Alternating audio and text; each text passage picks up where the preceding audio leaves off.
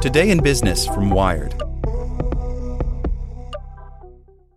Whether you're trying to grow your business, newsletter, YouTube channel, or just want to know what's happening at the cutting edge of the world of marketing, search for Marketing Against the Grain in your favorite podcast app.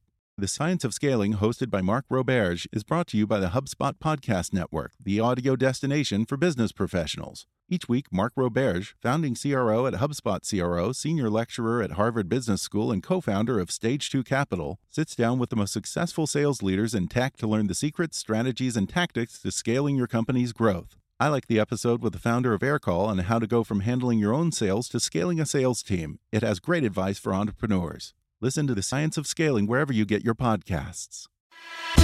Here's today's spoken edition of Wired.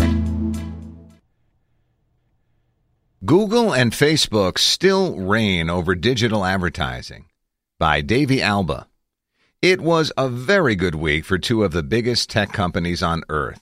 Facebook announced it made $9.3 billion this quarter, a 45% increase compared with last year, while Google's parent company, Alphabet, posted earnings of $26 billion in the same time period, a 21% jump from a year ago. The vast majority of all this revenue came from advertising, 87% for Google and a whopping 98% for Facebook. Compare that with its struggling social media brethren. Twitter just had one of its worst quarters ever, with zero growth of monthly users on its service, plus a decline of 2 million in its most prized demographic for advertisers, American users. And Snap, until very recently the buzziest IPO the tech industry had seen in ages, has seen its stock descend in a clear downward slope since going public. With that, how Facebook and Google talk about and measure advertising matters, not just because it shows where they're prioritizing money to shape the future of their business. It also gives you an insight into what the web you interact with will be soon, as advertising is perhaps the single most formative force online. What's clear this week is that Facebook and Google will continue to play an outsized role in shaping the online world. Facebook drives revenue at a faster pace than other tech companies, and it's doing that through its ad offerings, even as its rate of growth slows and the platform gets saturated with ads. Meanwhile, for Google, cost per click, the amount advertisers pay Google each time someone clicks on one of its ads, saw a bigger decline this quarter than analysts had predicted, because mobile ads cost less and Google's mobile search traffic is up. But the pair remain the clear duopoly in online advertising and will be for the foreseeable future. These are two of the fastest-growing consumer tech companies, despite the fact that they're mature businesses, says Jan Dawson, a principal analyst at Jackdaw Research, and they are both almost entirely driven by advertising. It's hard to overstate how big an impact advertising has on the tech products and the content you see online. It's what drove the fake news crisis. Automated ad placement on sketchy websites that prized the number of eyeballs on stories above all funded dubiously sourced political news.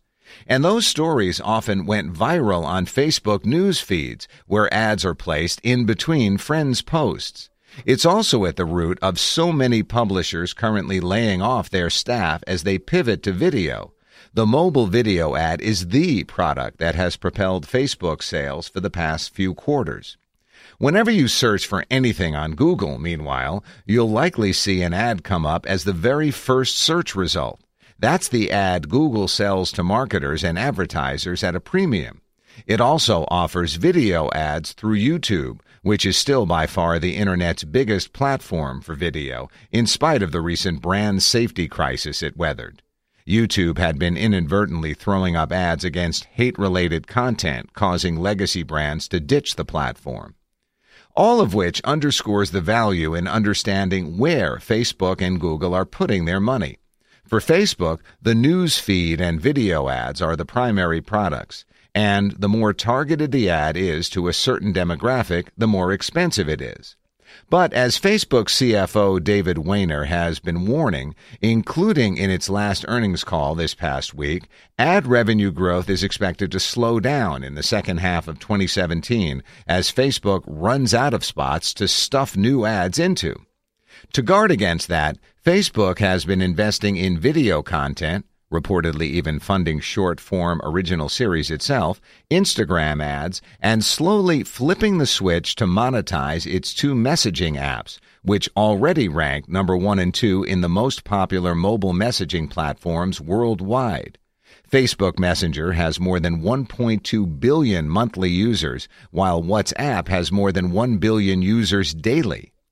Facebook doesn't expect these new efforts in advertising to fully offset Facebook's slowing growth in ad revenue. But one thing is mitigating Facebook's risks. Today, a Facebook ad costs 24% more than it did 1 year ago. As Facebook's ad inventory becomes more constrained, the price of ad slots on Facebook is going up, says Dawson, adding that the prices for different kinds of ads online aren't set in a vacuum. The reason Facebook can charge this much is because Facebook has convinced marketers their ads actually work. Facebook takes pains to show marketers the real-world impact of their ads, says Dawson, and not just how many people click and see your ads, but how many people bought your ad. Google, meanwhile, derives most of its revenue from search advertising, the placing of ads against a certain term you search for online. It's a powerful advertising spot because if you search for pizza, you're likely to be looking to buy a pizza instead of just browsing around like you might do on Facebook or Pinterest.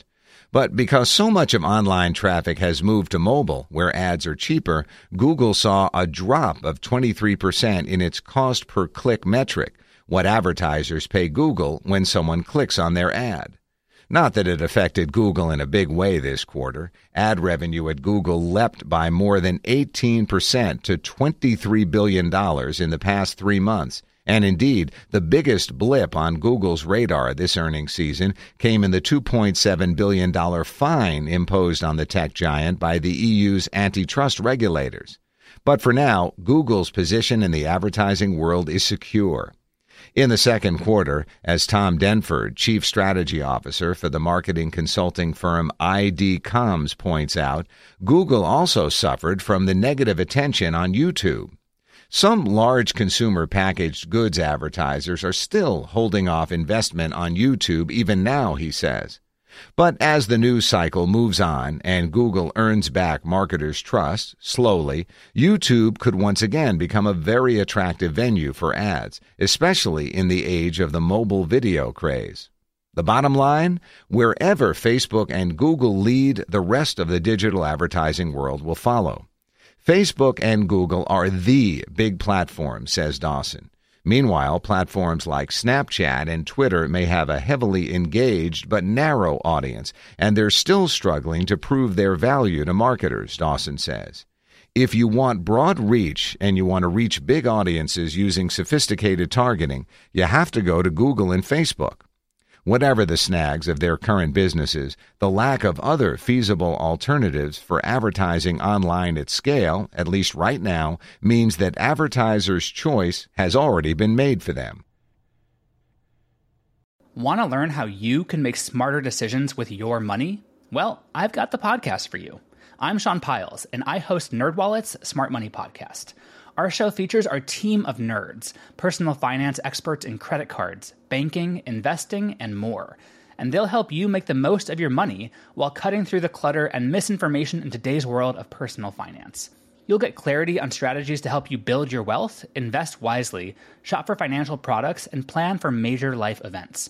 Listen to NerdWallet's Smart Money Podcast wherever you get your podcasts.